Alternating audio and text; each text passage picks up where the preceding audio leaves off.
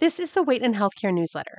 If you appreciate the content here, please consider supporting the newsletter by subscribing and/or sharing at weightandhealthcare.com. This series is part of the work I'm doing with Weight Inclusive Nutrition and Dietetics, or WIND, to create a comprehensive response to the disastrous American Academy of Pediatrics, or AAP, guidelines for higher weight children.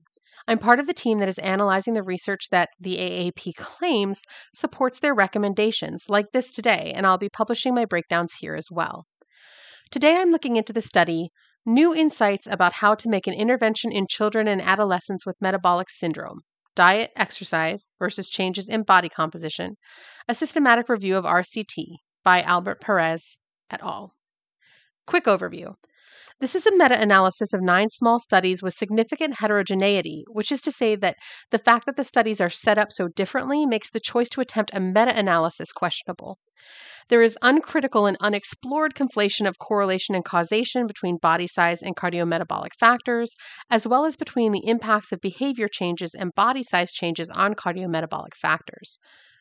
In short, their findings do not support their conclusions. Here's a deeper dive. The paragraphs that I will quote are from the study, and they may contain weight stigma and be triggering, so please do take care of yourself. Introduction. Their goal was to find what interventions created the largest change in body composition in patients 19 and younger with metabolic syndrome, or MS. They start by giving a definition of MS. Metabolic syndrome, also known as insulin-resistant syndrome, can be defined as a series of physiological, biochemical, and metabolic factors that increase the risk for cardiovascular disease and type 2 diabetes.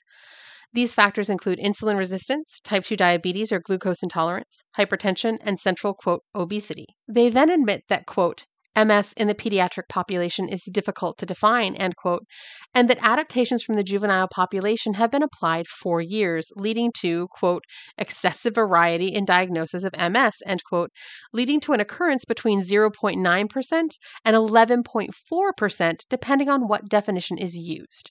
It should be noted that the inclusion of, quote, obesity in definitions of MS is questionable as, unlike every other factor which has shared symptomology, quote, obesity is simply a shared height-weight ratio.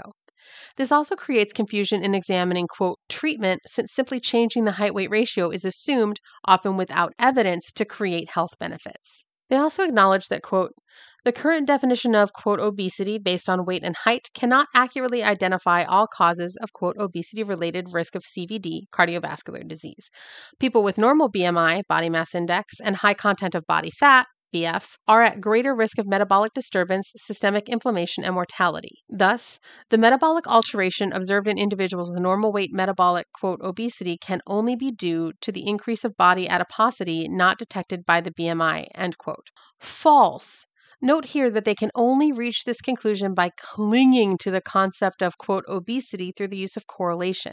Their statement fails to point out that many, quote, obese people do not have MS. But instead of noting that using a height-weight ratio isn't appropriate for assessing risk, they label people with, quote, normal BMI and high body fat normal weight metabolic obese. This is not scientific.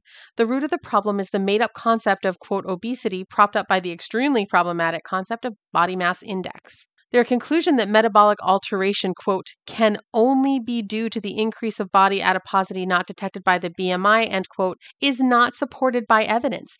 They do not offer a causal mechanism for this, only that they are correlated. In fact, it could be due to things like perception of weight stigma, weight cycling, or other factors.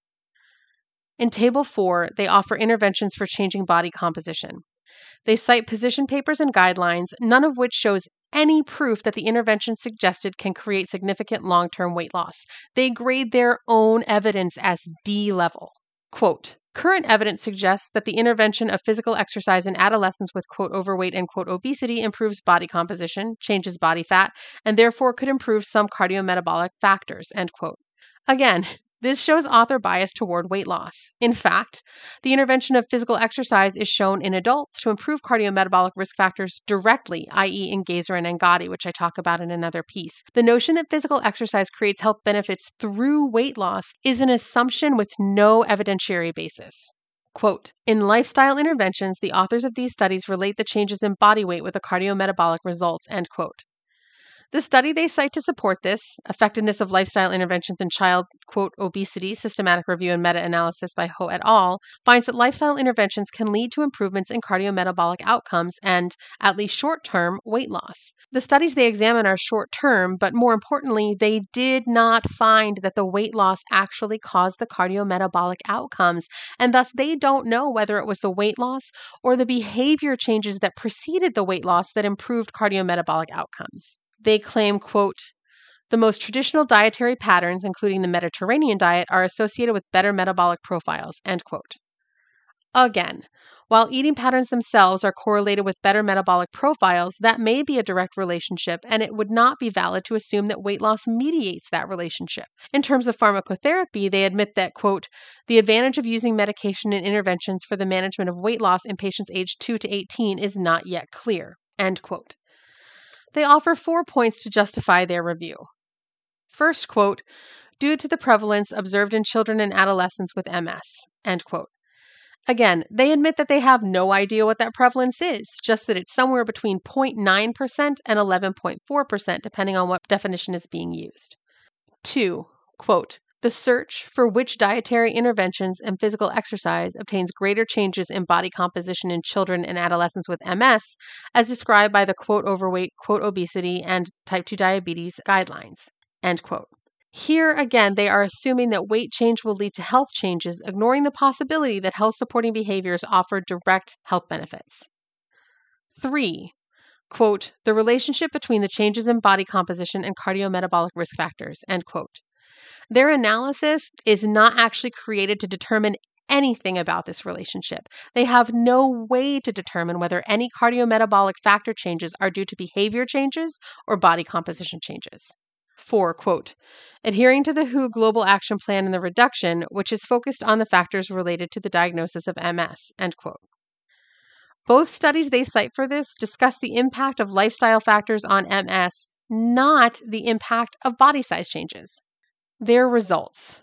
For their meta-analysis, they started with 1,781 studies, but were only able to include 9 of them, or 0.51%. The 9 studies ranged from 3 to 18 months, meaning that none of them was long enough to capture the weight gain that is typically seen between 24 and 50 months.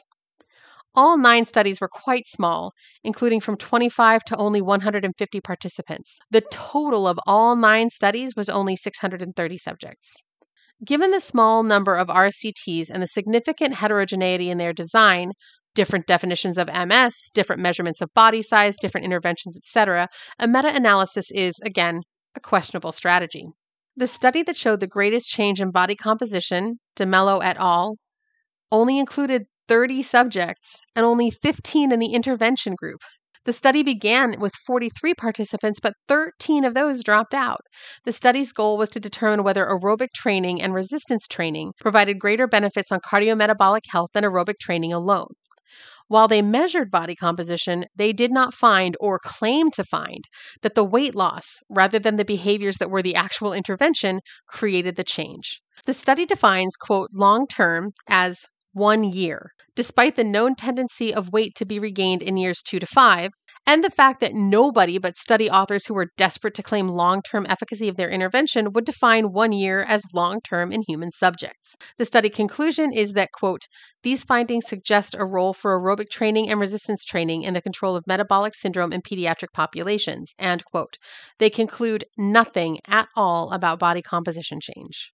In the discussion, they say, it has been demonstrated that the changes in body composition produce favorable changes in the metabolic illness risk factors in children, adolescents, and adults, end quote. The single study they cite in no way supports this statement. The study, Impact of Weight Regain on Metabolic Disease by Kroger et al., is a study of adults that begins by admitting that almost everyone regains the weight that they lost. The study seeks to determine the impacts of weight regain or lack thereof on cardiometabolic changes. They make no distinction between the impacts of behaviors versus that of weight change and interventions or during weight regain. For example, when people begin regaining weight, do they then abandon their health-supporting behaviors since they assume that they aren't, doing any good because they were told that the health benefits come not from behaviors but from body size changes? Next, they include practical recommendations for the design of future clinical trials of patients with overweight, obesity, type 2 diabetes, and MS. Given the multitude of issues with this study, I would argue that these authors are not capable of providing scientifically solid recommendations for future trials, and I think their recommendations prove me right. They are entirely based on the assumption that weight change will create cardiometabolic health changes, ignoring completely the possibility that the behavior changes that precede both the health changes and the, at least short-term, weight changes may be responsible for both, as was found for adults in study. In the section, Limitations and Strengths of the Systematic Review, they list one of the strengths as, quote, the range of search dates of this systematic review, having found 1,781 clinical trials from 2005 to 2017, end quote. I would say that this might be more of a strength if more than 9 of these trials would have actually been included in the meta-analysis. They also list as a strength, quote, the trial has been carried out and overseen by professionals versed in dietary intervention and physical exercise for patients with, quote, overweight, quote, obesity, and type 2 diabetes, end quote. I would again argue that this is a weakness. When all of the authors are coming from a myopic focus on the weight-centric paradigm, they fail to question their own biases and assumptions. For example, they consistently make the absolutely rudimentary mistake of assuming causation from correlation. In their conclusions, they state, it is proposed to follow the guidelines proposed for patients with, quote, overweight, quote, obesity, and type 2 diabetes, and extrapolate these strategies as recommendations to the future clinical trials designed in patients with MS, end quote. This conclusion is not supported by their data. 9 studies with 18 months or less of follow-up on less than 1,000 subjects of varying ages, diagnostic criteria, interventions, and intervention success measures, with no way to measure long-term harm and no comparison to weight-neutral interventions, do not justify a treatment recommendation of any kind. Did you find this post helpful? You can subscribe for free to get future posts delivered direct to your inbox, or choose a paid subscription to support the newsletter and the work that goes into it and get special benefits. Go to weightandhealthcare.com and click subscribe.